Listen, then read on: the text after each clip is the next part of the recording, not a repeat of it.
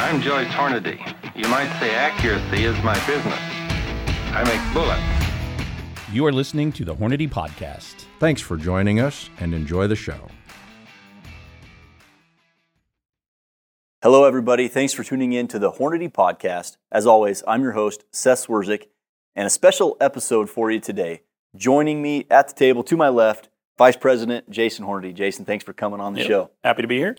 And I said kind of a special episode because we've got a special guest. We do. And it's a legend within the industry, certainly a former employee and personal mentor of yours. So please help me in welcoming Kenny Berger to the podcast. Thank you. Thanks for coming on, Ken. We're looking forward to it. We've heard a lot of stories internally about Jason and about you, and just appreciate you coming on. Well, it's fun to be here. I wouldn't have missed it for the world. Give you a little background on Kenny. Kenny started a rep group called Sportco Marketing. Before that, he worked for one called JL Trabue. And a lot of people don't understand that most of the companies in the industry use independent sales reps, and they'll each have a territory. And Ken was part of one of the super groups, and they had a whole bunch of different lines. So they don't just represent Hornady, but they had Shimano, and they had Bushnell and Nikon, and I think he had Igloo for the country at one point in time. Had Igloo, had Plano. Oh, wow. And he's also Thompson Center. Yeah. Dan Wesson, Charter Arms. I bet you can keep going for probably 100 lines. And before that, he was one of the long-term guys at Remington. So there's a whole bunch of these guys in the industry that came out of the Remington days. But Ken also taught me how to shoot a shotgun and how to sell stuff. And I worked for him for 5 years, and it was a great education, and I still call him when I need help. Awesome. So yeah, what a great mentor to have, and I think that's going to be a good point to talk about is what sales and how distribution works. A lot of end users, consumers, they'll go to a store, they see Hornady ammo on the shelf, and they buy the ammo, but they don't understand what takes it from us as the manufacturer to that store shelf. So explaining that and explaining what that looks like is going to be great. But before we get there, we got to know a little bit more about you, Ken. So let's rewind the clocks to kind of where you grew up, what you were doing growing up. I grew up in Connecticut, and a lot of I had some relatives, et cetera, that worked for Remington Arms Company. And ever since I was a little kid, all I ever wanted to do was hunt and fish, really. Mm-hmm. And I guess I used to hunt blackbirds and sparrows with a Daisy air rifle. And there's an interesting story of when I was 12 years old. My grandfather lived next door to us. Kind of a family complex that was in Connecticut. When my family got out of the dairy business. And my grandfather at that time was an old fellow, and he used to sit on the porch over there, and every day I'd go over to see him. And I went over there one day when I go home from school, and he says, did you ever shoot a shotgun? And I said, no. And he said, well, here, I want you to shoot this. And he had an old Hopkins & Allen falling block shotgun that was the farm gun my father remembers when it was there when he was born. And so he got out a shell and put a piece of board up against a tree, and I shot at it. And he says, that's good. He says, now, gave me a handful of shells, and he says, I want you to get down over back and sit on a stone wall, and when a squirrel comes along, kill him for me. So, boy, that was my introduction to hunting. All right. So I started, and I went down, and I killed a squirrel or two until somebody told my father about it. Oh, that was the end of that. My father raised the devil about him, and that was the end of my hunting with that. Interesting antidote to that is probably after my grandfather died. He died in 1953, and that old gun that was laying around the farm for years and years that had a homemade stock on it, etc., was in the farmhouse over there. And when I was working for Remington, I was down to visit my folks one day next door, and the uncle, they were painting the house, and they found that old gun, and they brought it over and gave it to me. And I still have that home hanging in my office. Wow. Yeah. But that was my introduction to hunting. But then as time went on, I started hunting by myself, and that's what I wanted to do. And I didn't know what I was going to do when I got out of high school. First of all, I thought I was going to be a baseball player, but I got shot in a hunting accident when I was about 18, and that messed me up for 6 months, a year. My father finally said, "You got to go to work." So I went to work with an awning company, and I didn't want any part of that.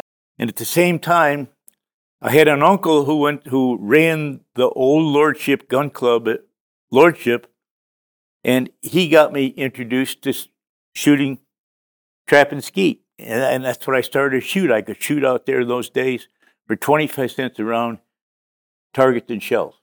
When he said, 25 cents a round, he means the whole round. Yeah, the whole round. We targets shot and shells. Slightly imperfect shells, but that was the way it was. And and that was my introduction to shooting sporting clays and shooting clays, period. And from there on, I didn't know what I was going to do. And this job at the awning company, I hated. I said, I got to go to school. I wasn't a very good student, really. Well, I didn't apply myself, but had a strong back. And I decided I'd go to a gunsmithing school in Trinidad, Colorado. Oh, yeah? So I went to Colorado in 1955, I think. 1955. And went through there, and I played baseball down there.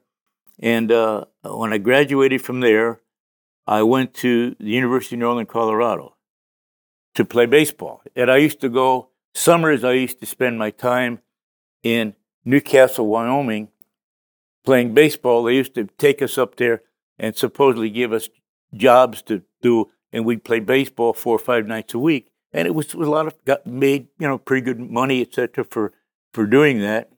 And then when I left there, I got married the senior year in college, and then I got drafted. Went in the Army, spent 2.5 years in the Army. Went to all the schools I could.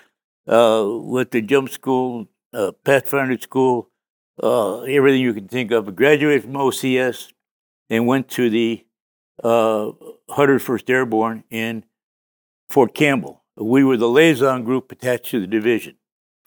And I got out of there finally, and on my way, went home and went to work for Remington. Remington shipped me to Ilion, and I was up there, worked for them there for 2.5 years, and I had great hunting and fishing up there. I liked that, but I wanted out in the field. I didn't want, so because I was a shooter, they transferred me to the marketing department and sent me in as a field rep in Ohio.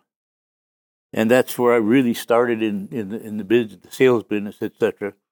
And I worked at that for a number of years, and all of a sudden I realized it financially it wasn't what I wanted. And one way to put it. Yeah, that's, and I had made friends with a rep that was there, and he only had a 2-man group, and he wanted to get into the fall business, and so he hired me, and I left Remington in 1969 in August, and went on and worked for them for 22 years, and finally things got out of hand a little bit, and got together with a couple of other fellows, and we formed our own rep group, and Hornady gave us the line, and we got several other lines, but and here we are today. And then Jason, where did Jason come in? Well, I used to come out here and hunt quail and pheasants. I don't remember what year it was. Do you remember what year that was we went hunting up? I wasn't there when you guys got it. Yes, you were. Was I? Yeah. Well, that had to be in the 80s. You were still in college. Yeah, so that would have been late 80s. Late 80s. And we stopped in a bar for lunch and we talked to the people, and we were hunting out with Doug Durner. And at that time I realized, and listened to Jason, I hadn't really been around Jason for a long time, but Jason was one of those people who could get conversation out of a telegraph pole. And I said, that's the kind of guy we'd like to have. I'd like to have. So it went on, and I understood that Jason was graduating from college, and I called him up. And I don't know if he was very surprised or not, and asked if he wanted a job. And came to work for us. I was surprised. Yeah. And excited. And jobs weren't that easy to come by. Right. Yeah. You graduate college, you think you got to do some legwork. You got to do something. And it was a good time, though. Jason came and we had a great time. Stayed with my wife and I for a little while he got settled and found a place to live, etc. There's some other stories that come out. We won't get into that. But it was good all along the way. And here we are right now with Hornady. And I remember the first day that I walked into the Hornady downtown, and I was telling Jason they had 90 employees. Wow. We were just coming with pistol bullets at that time. And that was my start with Hornady. But that goes back in talking about how the way things used to be done. We used to do, it was called grassroots. Your father believed in this. And we called on the dealers, we called on the distributors, and we took inventories. We made recommendations. I called on one distributor who became a very, very large distributor that he didn't keep any records at all. And I went in there one day, and I had made up my own inventory cards. And I'm in there doing these inventory cards, and he came over to me, and he said, "What are you doing?" I said, "I'm taking inventory." He said, "What's that?" I said, "Those inventory cards." He said, "Where'd you get those?" I said, "I made them." He said, "Don't you show those to anybody." No, because back in those days, it was really hand to hand, and it was hands-on, everything. We took inventories, we went in, we wrote orders, we made recommendations, and then on the weekends, lots of times, and this came from my old Remington, we worked shoots, and we did promotions, and we went to there, we went here, and I can remember one year that I worked 27 weekends. Oh boy! Away at shows or at things of this nature. But the whole business has changed completely now. In fact, it's changed in the past 5 years. You can attest to that. Mm-hmm. Yeah, certainly in the last 10, it's changed. But funny things that I remember Kenny and Charlie Duncan and a couple of the other old names that, or not old names, but when I was little, they'd all come to town for planning meetings, and so we'd go over to my grandparents, and I'd meet all these guys, and that's when you learned that you had to. I used to sleep in his bed. He used to sleep in my bed, but I can remember coming home excited from grade school because Kenny and some of those guys were going to be there. And at one point in time, he and I played kickball out in the front yard with my grandfather and my father, and I mean, I was 6 or 7 years old and had all these guys playing kickball with me, and it was like I thought I was king of the world. Right. That's an interesting perspective. So going back to the sales portion of it, you mentioned distributors and dealers. Let's talk through what that looks like. Like I said earlier, you got a guy that buys it at the store shelf. What's the process of getting it from the manufacturer to the store shelf? And where do you come in? It'd go for the manufacturer. Back in those days, it was on both sides. We worked both sides of the fence, really. Okay. But we didn't talk about that. We sold some people who we didn't want them to know we sold, and we didn't tell this guy we were selling them. And that's the way that thing worked. And we sold the larger dealers or the good aggressive dealers. We used to sell them direct. Okay. And then we had the distributors, and we sold them. But still, the distributors before the computers came into being, we did it all. We'd go in there and take their inventories.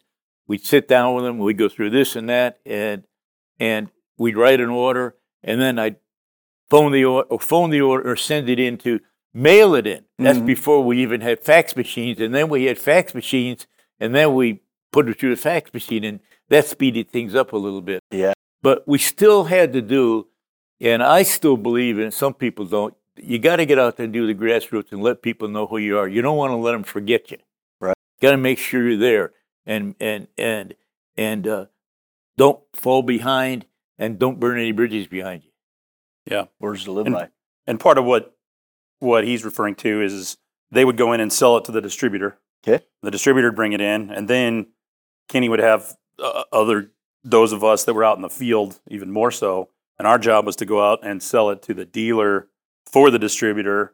And so we were kind of doing everything along the way where, okay, first we sold it for the factory, then and bought it in a lot of cases for the distributor, and then we'd go sell it for the distributor to the dealer, and then, as he mentioned, shoots and retail events, and then you'd stand at the dealer's shelf and you'd sell it for him too. Wow. So you were working the whole thing, the whole chain. You had the snake from nose to tail. Really. And I know, Jason, you and I talked about this briefly here just the other day.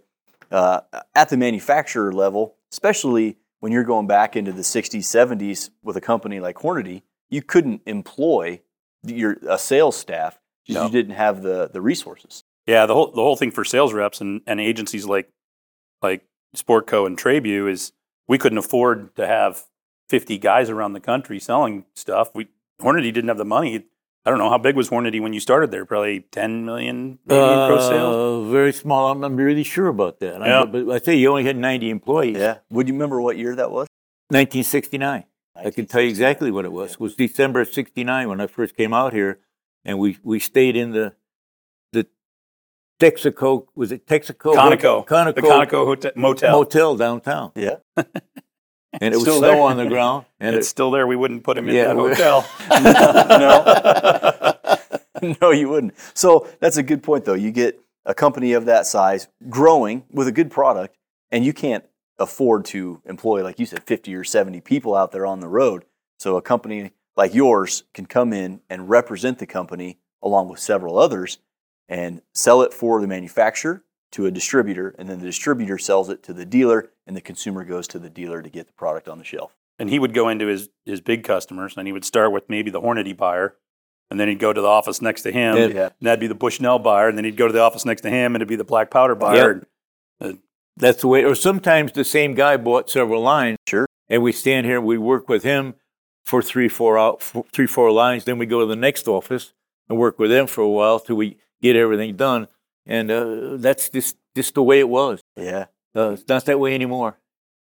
Yeah, sometimes not, but a lot more of it's done. Done by the computer, yeah. But I think it all is probably done with healthy relationships. Oh, and that's what you're really paying absolutely, for. Absolutely. Is like you said, not burning bridges. Don't burn any bridges. Then you know you get a lot more bees with honey. Yeah. You know, Yes, you do. than with vinegar. So Yeah. One of the favorite lines that Kenny used was, "Don't be careful whose toes you step on today. It's attached to the ass you're kissing tomorrow." yeah. That's is ingrained in my Or brain. the other one is don't criticize the Indian until you walk a mile in his moccasins. Yeah, very true. Yep. So you're paying for those relationships and that network to help get your products out there. And so in 1969, much smaller product line, not doing a ton in sales volume comparatively today anyway. If you would, tell us, what was it like in 1969 as a company? What was working with Joyce like? What was kind of the culture of the company at that time? Well, it was a little different. We as I say, we sent most of our orders in by mail, and things really happened. And I used to be always on the phone because I always wanted to get stuff. And they had a lady working in the office that didn't make any difference if you sent in an order for 10 boxes, it got put on a pile, and the next order was for 5,000 boxes. The 5,000 box order didn't get any priority over the other orders, and I didn't think that was right. And we used to have a lot of conversation about that. And then of course things really changed. The bullet line came along, and we kept adding more and more bullets and getting the products that these guys developed. And then after the accident, when your grandfather and the boys went into Lake Pontchartrain, things got kind of crazy because I felt sorry for your dad really at that time, because Steve was thrown into a complete abyss, because he was all of a sudden had the responsibility of the whole thing on his shoulders. And you know your grandfather, he didn't let anybody do anything before he did, or he was very conservative. And I have to give Steve a tremendous amount of credit, and your grandmother, who was a big help in doing that, getting this thing back and putting it on the road that it is today. And from there on, I really, I don't know how to say this, but I think that after your dad took over and the things, that's when the growth really came. The growth really started. You were in the ammunition business with the Frontier line before, and we sold a lot of it. And the ammunition line, your grandfather used to say, we just want to make enough to make a little money. We don't want to upset anybody. We want to do a niche market. And that's basically where the ammunition thing started. And why did he say that? Because it was true. Well, it was true, and he was selling all the other guys' bullets. He was selling all the other guys' bullets too. We thought about that too, and the other guys didn't really think about it, you know. And after about, I remember one of my old Remington guys in about 1990 or so, after we had really gotten going in the ammunition business and doing, as I say, that niche market, making stuff anybody else didn't want to make, and making what we had better. I had a cousin who was a district manager for Remington, and he said to me, he says, the boys are saying Cousin Ken is kind of getting into our drawers a little bit here, because we were selling a lot of ammunition, and more than what anybody realized, and we were getting it done, and they were getting it done by having the best product out there. I mean, this stuff, they used to tell me, you open a box of Hornady, and it looks like jewelry. Mm-hmm. What a compliment. You open a box of some of this other stuff, and it's dull and drab, and you know, that's the way it went, and things progressed since there, and here we are today, and doing what you're doing now. And it's hard for me to believe, in coming out here now and looking at what's around us and what's happened and what's done. And I retired in 2005. Okay. Kind of semi-retired. Noticeably the year before I started here. Okay. I think he did that on purpose. Well, I don't think he ever wanted to work for me. no, but I knew that was going to happen. Yeah, he didn't want phone calls coming the other way. I got it. But I still did some things after that. I worked for some people and did some other things. But essentially, I retired from my company in 2005. But looking at things now and seeing things that are going, and when I got out and when I left, I knew several of the large distributors that we had, that Hornady was the number one metallic line. Now that's hard to say when you had, back in the old days, you had two lines really. You had Remington and Winchester, and then Federal was far behind. Now you look where it is. Now Hornady in many distributors is right at the top of the pile. Yeah. The top of the pile as far as metallics go. And it's because of the hard work all these guys put in. And I got to give your dad a lot of credit for where he came along. And also when you came in and added new blood and brought the thing on. And, you know, I really wanted that to happen. And I used to call Steve up and say, you know, time you hired Jason again. Again, well, that's another story. But Yeah. You can tell that one when I'm not sitting here. Yeah. But, well, there was a lot of product development that happened tremendous. in the 80s and the 90s. In the 80s, you had the XTP bullet, the pistol bullet, the VMAX first tipped polymer varmint bullet, and what a home run that turned out to be. absolutely. Oh, boy. And that was fun. And Ken, I bet if he called my dad one time about those bullets, he called him 2,000 times and wore him out. Well, what were the conversations like? Like, we need to make more of these? You need to make this. We used to do things, and the rep business used to be, my feeling on the rep business was when I represented Hornady, okay, when I was in a client's room, I was Hornady, and I was there, and everything they passed on to me. And lots of times you look and you listen, and you pick up little things out there that they should know. And I don't see the reps today do that. I don't think they go in and they search for answers and try to get things. And because essentially we're their CIA in the field. Fly on the wall. Right, we're the fly on the wall. And the same thing with shows. Too many times the guys at the shows, spend too much time in the bar talking and not listening. I used to tell him that. Yeah. Yep. You learn a lot there. Yeah. And what where that all started was at that time, Nosler's ballistic tips were just going crazy. Oh, Yeah. It's a good bullet. It's a good bullet. It was a good bullet. Yeah, it was the best there was then. Mm-hmm. And it was sexy and different, and we didn't have it. And as there is all, I mean, We used to call him up, and finally I said we were gonna have a sales meeting, and I think I called Charlie and a couple of the other guys in. I said let's get how much information you have and find out from your major distributors how much of this stuff these guys are selling. So we did, and I got it from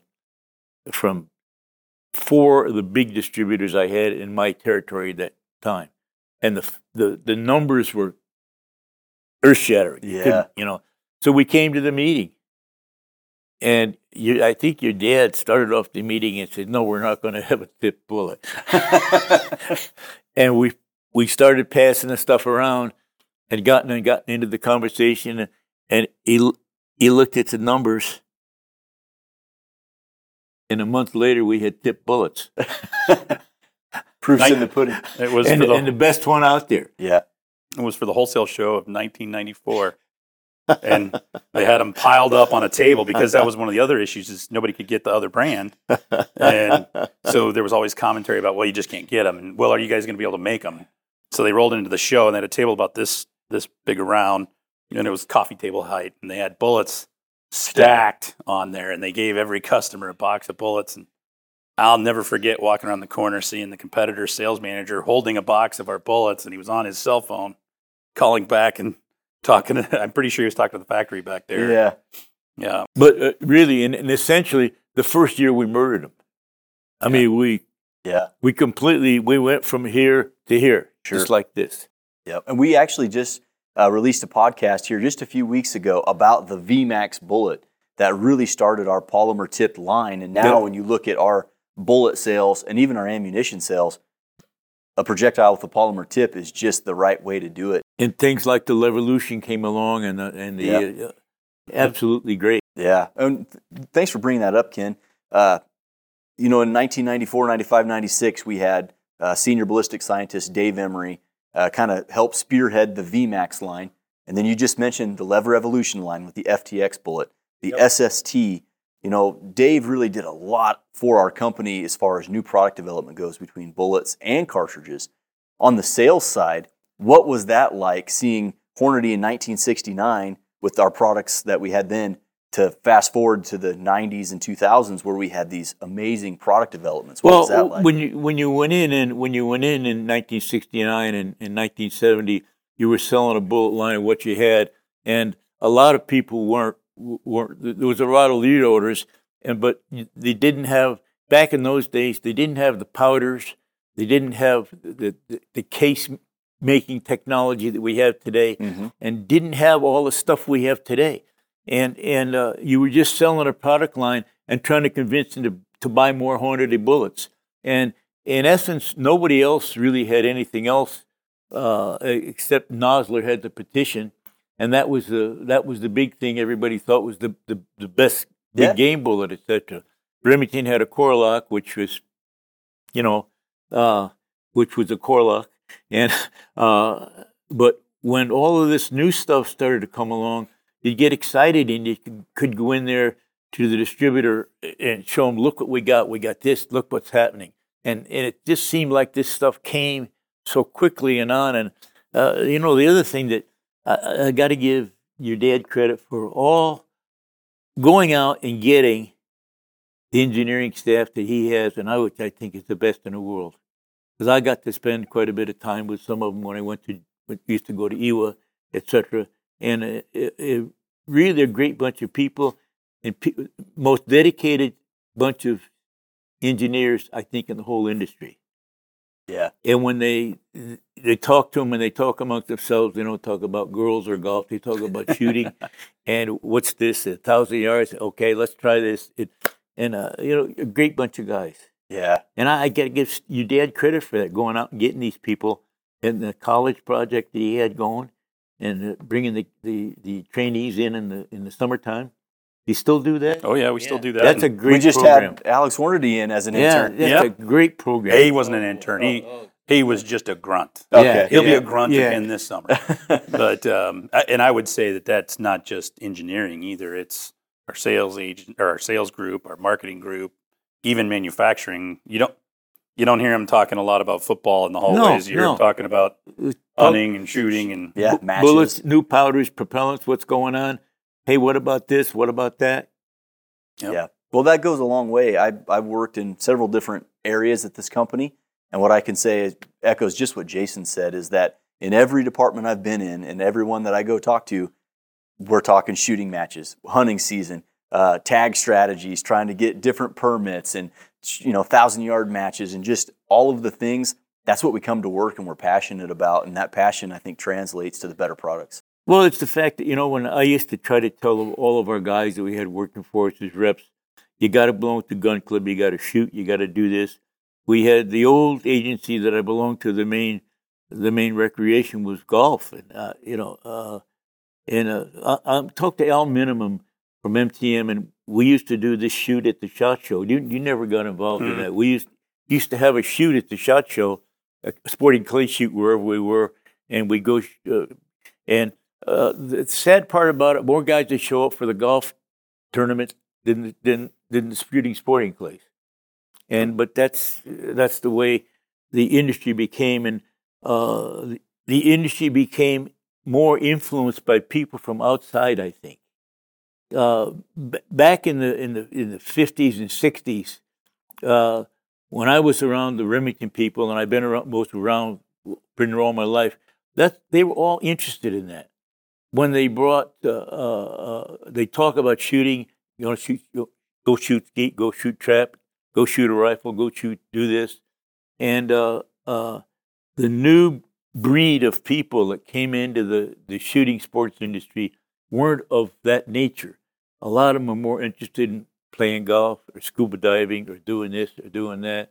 And I think it's what happened is the outer world found out how much money could be made in the shooting sports business.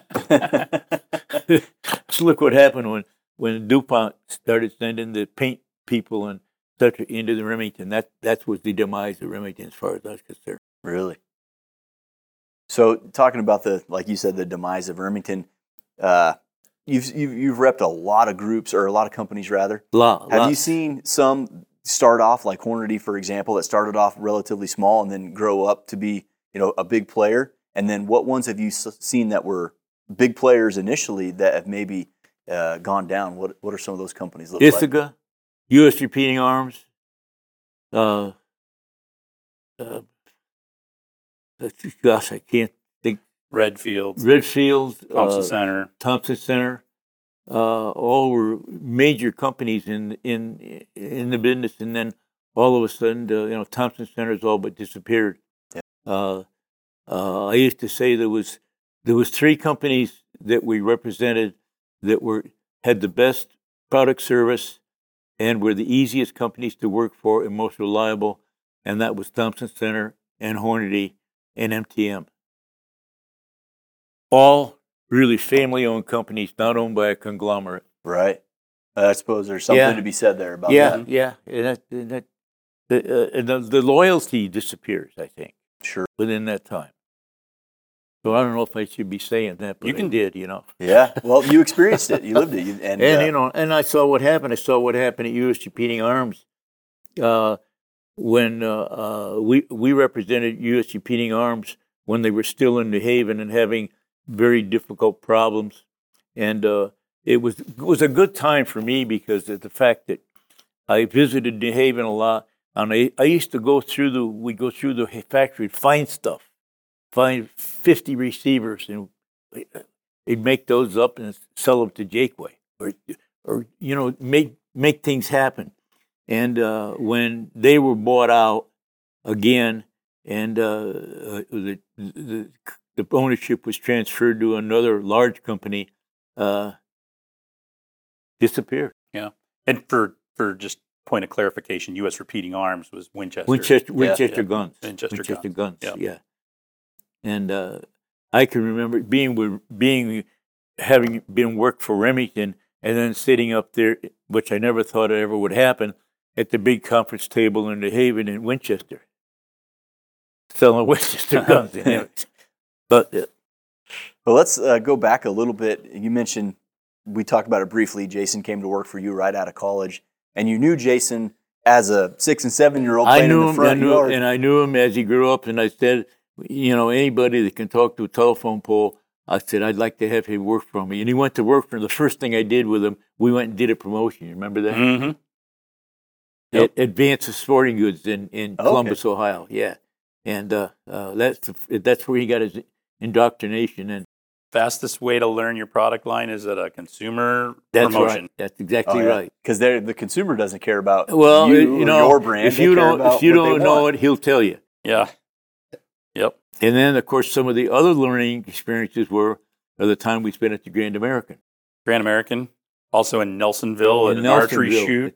Oh, boy, yeah. But I used to have to go work trap shoots for Ken, we would reload shotgun shells. And oh, boy, on the 366? Yep.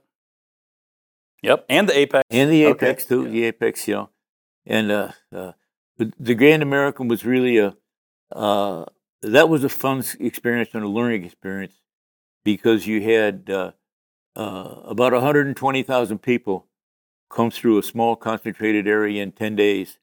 And it was really, it was fun. It was a good time. I used to call it the biggest shooting flea market in the world. And that's exactly what it was, because everybody was there and you knew everybody and everybody got along together. And it isn't that way anymore since they moved it out of there. Sure.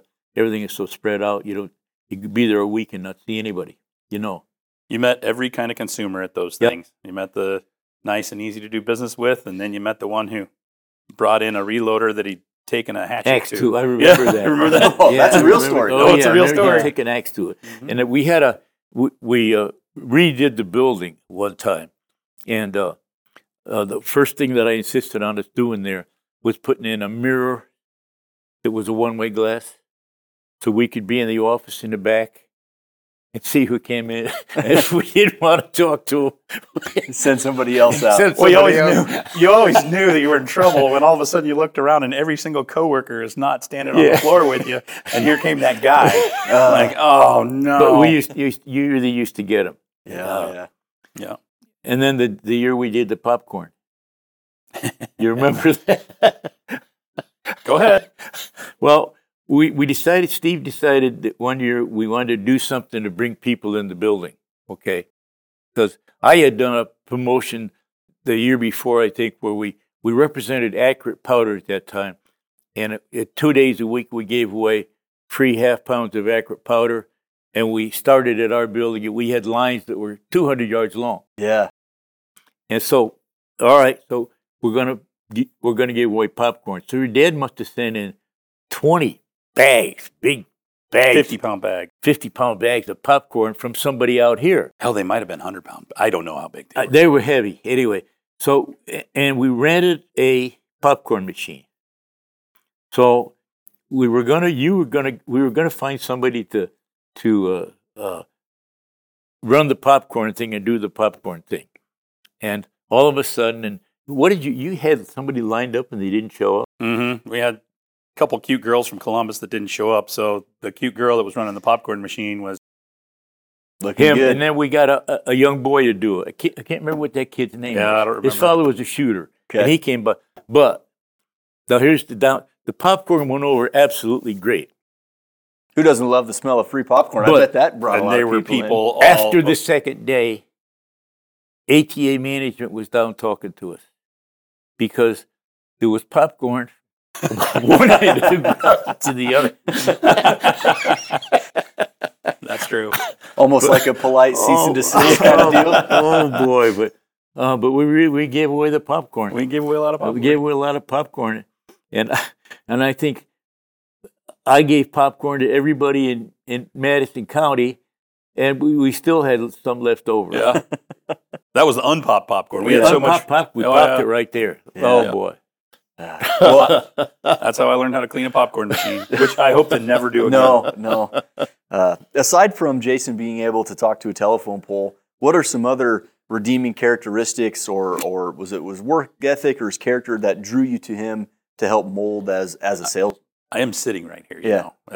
Well, he It's his words. to be a salesman, you got to be able to talk to people. Sure. And you got to be able to thoroughly understand people and know when to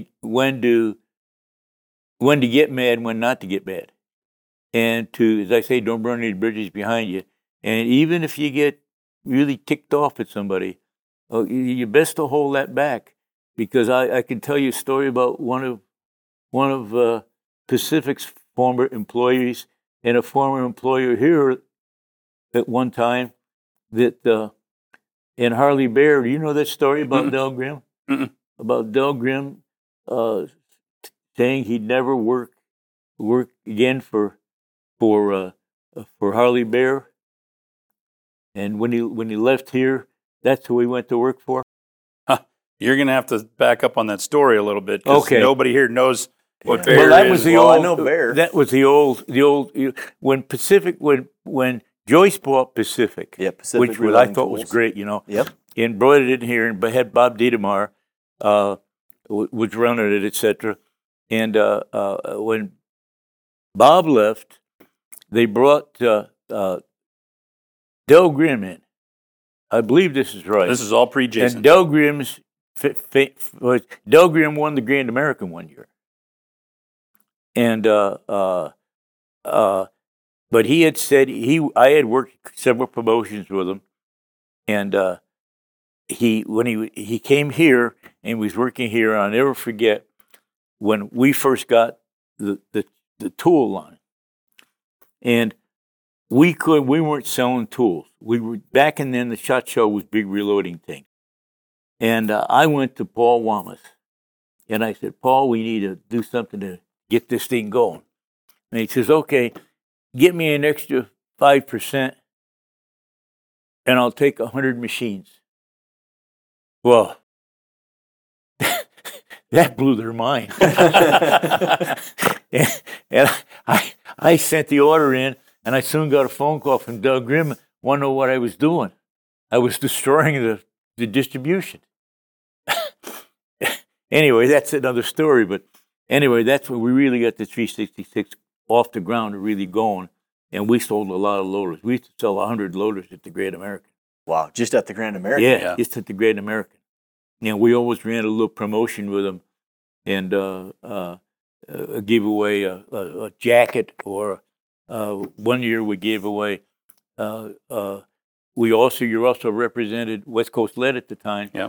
And I got Pete to make up little 5-pound bags of shot, and I got Remington to give us a big tub of cases, and I asked Winchester for them, and that's another story too. But, anyway, we gave away 50 once reloaded Hells, a box of 100 primers, which Remington gave us, and a bag of Hornady wads, which you had wads at the time, and a bag of shot. You bought a loader, you brought your receipt down, and we checked it off and gave you a starter kit. Wow. And, yeah, it's probably easy to move loaders. With oh, that kind boy, of we incentive. sold a lot of loaders. Yeah, a lot of loaders doing that way. Yeah. But it was fun, too. We used to have a lot of fun there. Sounds, listening to these stories over the last little bit here, sounds like a lot of working in that environment at that level of sales. You have to be creative, and you kind of had some freedom. You got to be creative. You got to do some things. You have to, do something else that nobody has done before. Or we used to do a beer promotion at times too. I wasn't there for that one either. I wasn't there for the really fun ones. Yeah, the fun. Yeah.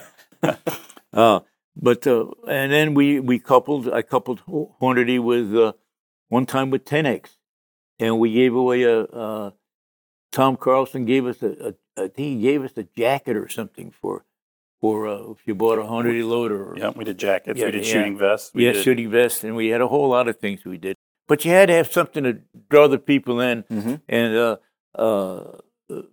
and we were fortunate because a lot of the people that we were working on the other side of it, our competitors, didn't do that. Sure. And you know, That was Back to your creativity. Yeah. that moved the needle. yeah, it moved the needle just a little bit, you know. And but there's a lot of things in the business that used to happen that don't happen anymore that were a lot of fun. Mm-hmm. And I know we used to be tired after the Grand American. We're glad to get out of there. You thought if your face would break if you made one more smile. Yeah. Schlepping lots of bags of shot and lots of loader.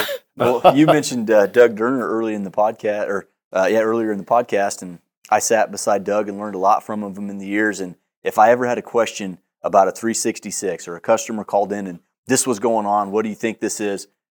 You didn't even have to wonder who to go to. You could just go ask Doug, and he would. Oh, yep. He rebuilt them, loaded on them. Yep, we spent a lot of time, and you know, I used to say I knew as much about the 366 as anybody, and I get phone calls. Yeah, people come fix the loader. Yeah. Wow. So it's like I believe this or not, I still get people bringing me 1100s to fix. Wow. And so the whole deal, too, is at the Grand American, and we're talking about that more than I ever thought we would because I've tried to forget it. But the whole program was if you bought a loader and you brought it to the Grand American, we'd service it for you. Oh, sure. And so what would happen is we'd have loaders stacked up, and as soon as the chute closed and we'd roll the front door down, we'd all stand in the back and fix loaders until midnight, you know. There might have been a beer or two while we were working on Chicken Sanders. Yeah. Chicken Sanders. Kentucky Fried Chicken and some beers and all hands on deck fixing loaders because we'd have 50 of them. We'd have 50, 60 loaders at a time. Yeah. Oh, wow. And that was for 10 days. Yeah. Really not bulletproof, but I mean, that unit's such a well-built machine. It can still, Well, it needs loads. there are some people that should stuff. never put their hands on a loader. Trust me. The problem was never the machine; it was the person operating the machine. Sure. Usually, We used to get some of them in. We tell them to take it down to the car wash before you bring it in here. Wow. Well, it sounds like you guys spent a lot of time together doing some fun stuff before the digital age kind of changed some of the relationships and the networking. Ken, I want to ask you this question. Jason has referred to you internally as one of his strongest mentors. What do you think are some of the biggest lessons that Jason learned from you? Well, one thing I think he learned a little bit that one of the things that we had with Jason was Jason wanted to run things most of the time. Okay, well that was fine, but it all happened. One of the biggest problems I had with Jason went to work for me, was working for me for 2 weeks. And it was a very difficult thing for me to do. And Steve called me up, and he wanted to take Jason on a hunting trip. And I said, Steve, you know, he said, I know this is very difficult. I said, Steve, I can't do that. If I got 15 other guys, you know, what am I going to tell them? So that got by the boards. And then do you remember this? One time when AccuSport had their deal going, and we were at the Grand American, and your dad came in for this festivities AccuSport had, and he wanted to go. mm-hmm. But he couldn't go because it was either I go or he go. And I'm going to go. Mm-hmm. Yeah, And that is one of the times I got my ass he got, well, no, he didn't. by he just both my didn't. dad and Kenny. He got upset with me because of that. But I will tell you this. I don't know whether the next morning he came down to me and he said, I'm sorry. I guess I didn't realize what was happening and I was out of place. And that's Jason. Yeah. That's, you know, and my wife and I always looked at Jason as kind of the son we didn't have anyway. But it's been a really, really good relationship throughout the years. And Jason will tell you about my wife was another different kind of a person. And this is Easter Sunday coming up.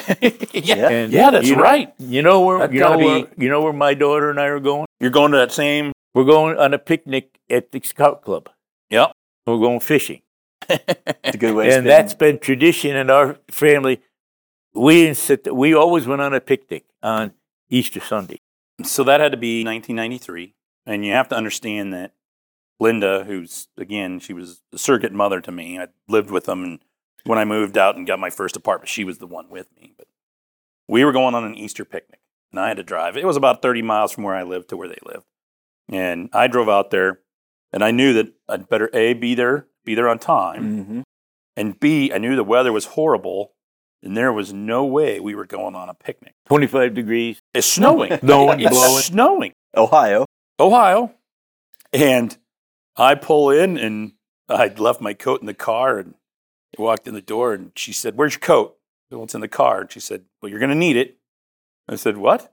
And she looked at both of us, and she said, "I said we're going on a picnic. We're going on a picnic." He had tennis shoes on. I had tennis shoes on. So I got him a pair of boots. Yeah. And another insulated vest, I think, and a coat. And we went clear down to Southern Ohio in a state park. We had the place all to ourselves because nobody else was crazy enough to be out there. And we built a fire. And I don't remember what we had, but we chicken wings. Chicken, we cooked, and we had a picnic and a bottle of wine. I think we had a martini before, and did the whole thing. And never forget it. Never forget it. That But sounds pretty memorable. you were going on a picnic, whether you wanted to go on. She said we're going on a picnic, and that's what we were going to do. That's not the first time we did that. No, we did it a bunch. Oh boy, that sounds. Just those couple stories. It sounds like just being in that environment, a young man would pick up maybe some humbleness and some grit from the sounds of it. Well, and one of the things he did, which he never really has admitted, but I was 22 years old, and the next closest guy in age to me in our company was 48. So, and he didn't live there. So his solution of keeping me out of trouble was every Saturday morning and every Sunday morning, "Okay, meet me at this gun club. I'll meet me at this gun club. Be there at 8. And if you weren't there at 8, you got the look when you pulled up. But he knew that would keep me out of trouble on Friday and Saturday night, there too. You go. Because recoil and hangovers don't work very well. No, they do not. it was great times. We had a lot of fun. We had a lot of fun. We did. Yes, indeed. And I still, people say to me, "Well, you're still doing that?" And I shoot sporting clays mostly every Sunday morning. Good for you. And during the from October to the 1st of April, I hunt pheasants every Monday morning with a couple of guys, and then now I'll start fishing every Monday morning. And sometimes on Wednesday I'd go fishing anyway during the fall. I fished all fall, all winter. We fished in the snow up there. Got to. Yeah. That's awesome. And that's such a testament to what we talked about with Hornady, where our engineering team and our marketing team, everybody's passionate about it. And you carry that from the time you were shooting squirrels in the back 40 to 90 years old, still out there getting after it. That's amazing. Jason, I want to ask you that same question that we kind of heard what Ken thinks, lessons you might have learned as a young man from him. What do you think you learned most from Ken as a mentor? Well, I learned a lot of things. One of them was you had to go work hard, and if it's not hard to outwork your competition, but you have to do the work. Right. And there were some jobs that I did not want to do, and there were some scenarios I'll never forget. One of the promos I worked, I had a guy. It was one of the very first ones. I had a guy walk in, and he wanted a box of a competitor's bullet. I was working the bullet bar, and I did everything I could to convince him to buy another one, a red one, buy ours. And pretty soon, here came Ken Berger and Rich Vance, and I got a stern correction on, you know what? Those may have come from that factory, but they're not your bullets. They're my bullets, meaning that was Rich Vance who said it. And he was right there with them. And you're here to help us sell our bullets. It doesn't matter what's on the box. You're here to help us sell. And that was a humbling thing that you have to learn. And the only way you're going to sell more of yours is if you come up with ways to make it better. And his point and another mentor of mine was always, you make it as easy for the customer as you can. If you make it easy for the customer, he'll like you more.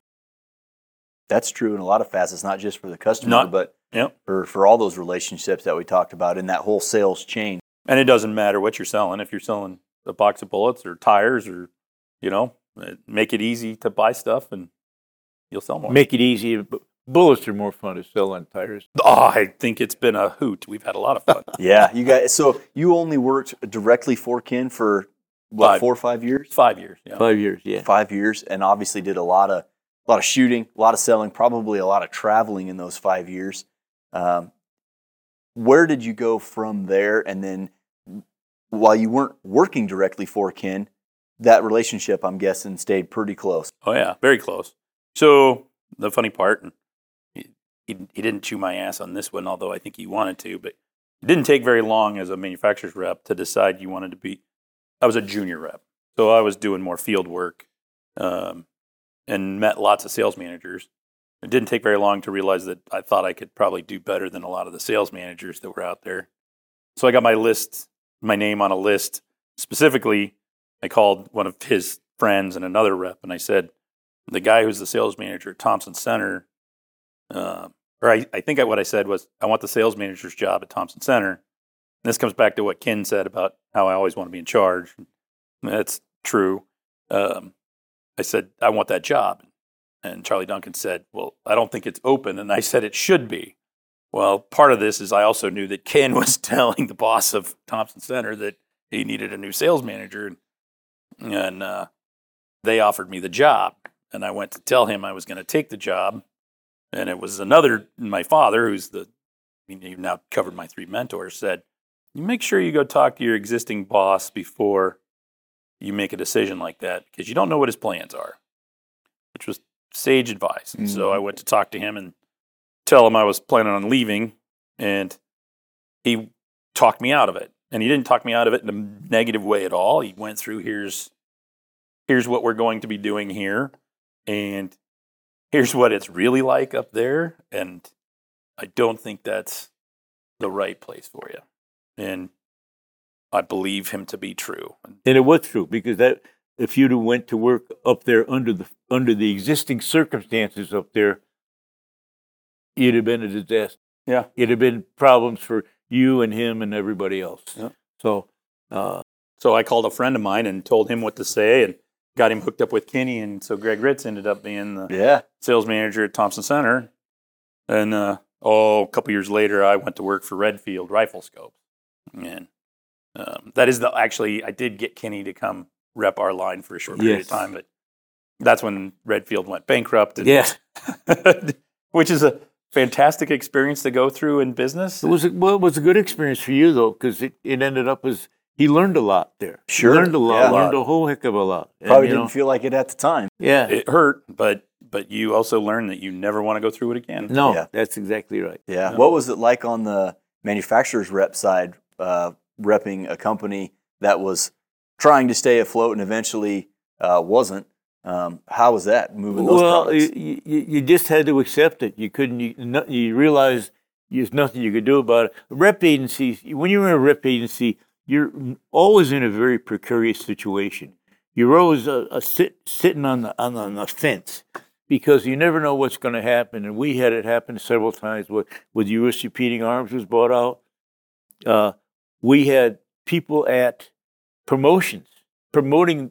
Had guy over to shoot over in Illinois, and they called us up and fired us because they had been bought out. Mm-hmm. And the company that bought them out said they didn't need us anymore, and you're gone. And that has happened so many times with lines.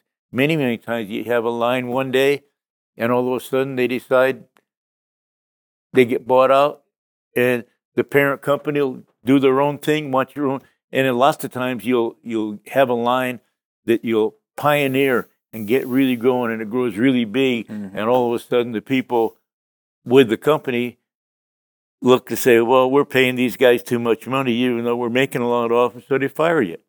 And that happens more than once with some big companies. Mm-hmm. And it always generally ends up as a mistake. But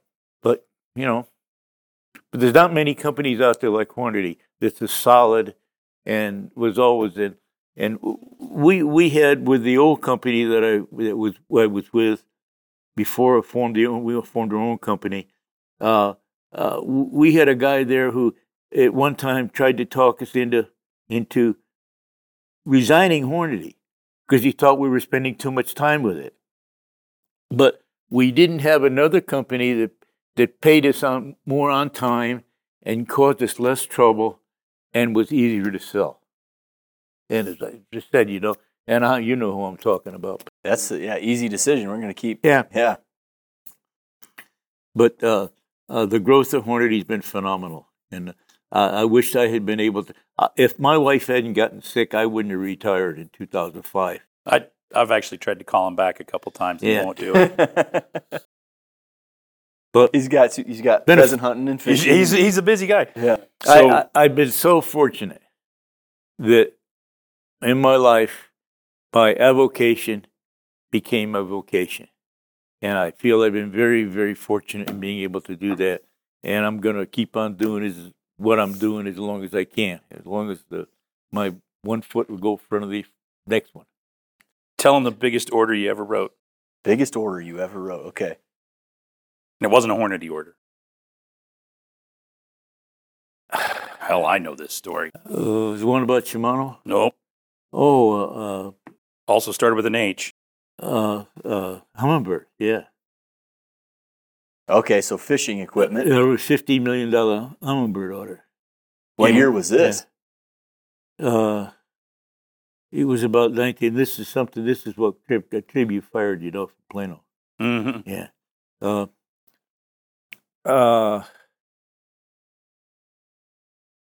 Must have been about 1987. Wow. Pre-Jason. Yeah. But I don't remember what Humminbird had some new product. Yeah. We had they were the first ones with a really good fish finder. Yep. You could really tell what was going on. Right. And they were a young company and came out of nowhere and made a tremendous amount of money. And at that time, we were fortunate enough to get the line. And at Outdoor Sports, I wrote a $15 million order. That's impressive. In 1987, I don't know what the translation rate is, but it's in 2023. That's huge. It was big. Yeah. And the customer he wrote it for was called Outdoor Sports Headquarters. Yeah. They were the largest outdoor distributor at the time. Okay. In the country. There was in the world. Nobody was even close as a second. Had locations in everywhere. West Coast, Texas, Pennsylvania, everywhere, Minnesota. Mm-hmm. Wow. So as a manufacturer's rep with all these lines and with as much experience as you had in the outdoor industry, you probably had a lot of influence on the industry as far as what products you would recommend, and you could probably, almost help grow these companies as an extension of the company. Well, I used to like to think that we did. And I was always asking questions. Whenever we called on a buyer or a dealer or went in there, and we'd talk about different things. Oh, look at this. Boy, that's pretty good. Where'd you get that? Okay, what's that doing? How much of this you selling? What are you doing with it? What do you think is that? What do you think we need? What do you think? And from that conversations, I used to come up and I used to call your dad up and sometimes write him letters and ask for things like, you need to get into the black powder bullet business. Mm-hmm. And I don't think they realized at that time, before you got into how much money was to be made in that. And also, the tip bullet thing was another thing which we previously discussed. And shotgun slugs. Didn't realize how big of an industry that was. Mm-hmm. And all of a sudden, and I gotta give the Hornady folks credit. They put their guys to work on it, and in very short times after they decided that maybe this was worthwhile after all, we had a shotgun slug, and eventually we had probably the best one out there. And this is the way that the thing is going all the way down the line from the some of the exotic cartridges that came out. I was in AccuSport one time, and they were showing me some ammunition that they'd gotten in from Federal that was, maybe you shouldn't have mentioned them, that was made in Australia. Who made, what's that company? Winchester had, no, well, maybe that time was Federal. Federal had. Okay. and they were 500 nitros and 480s. Oh, yeah. And that big stuff. And this stuff was terrible. I mean, it looked like looked awful. Didn't even look rough. Didn't even look good. And I said, you need to get into that. And that was niche stuff. And then they did.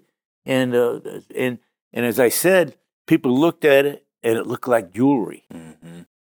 And that's just one of the things that they did.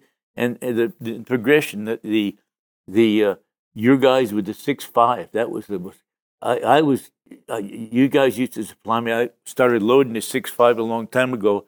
We started with the 6.5 284, and I found the hotter I loaded it, the better it shot for the most part.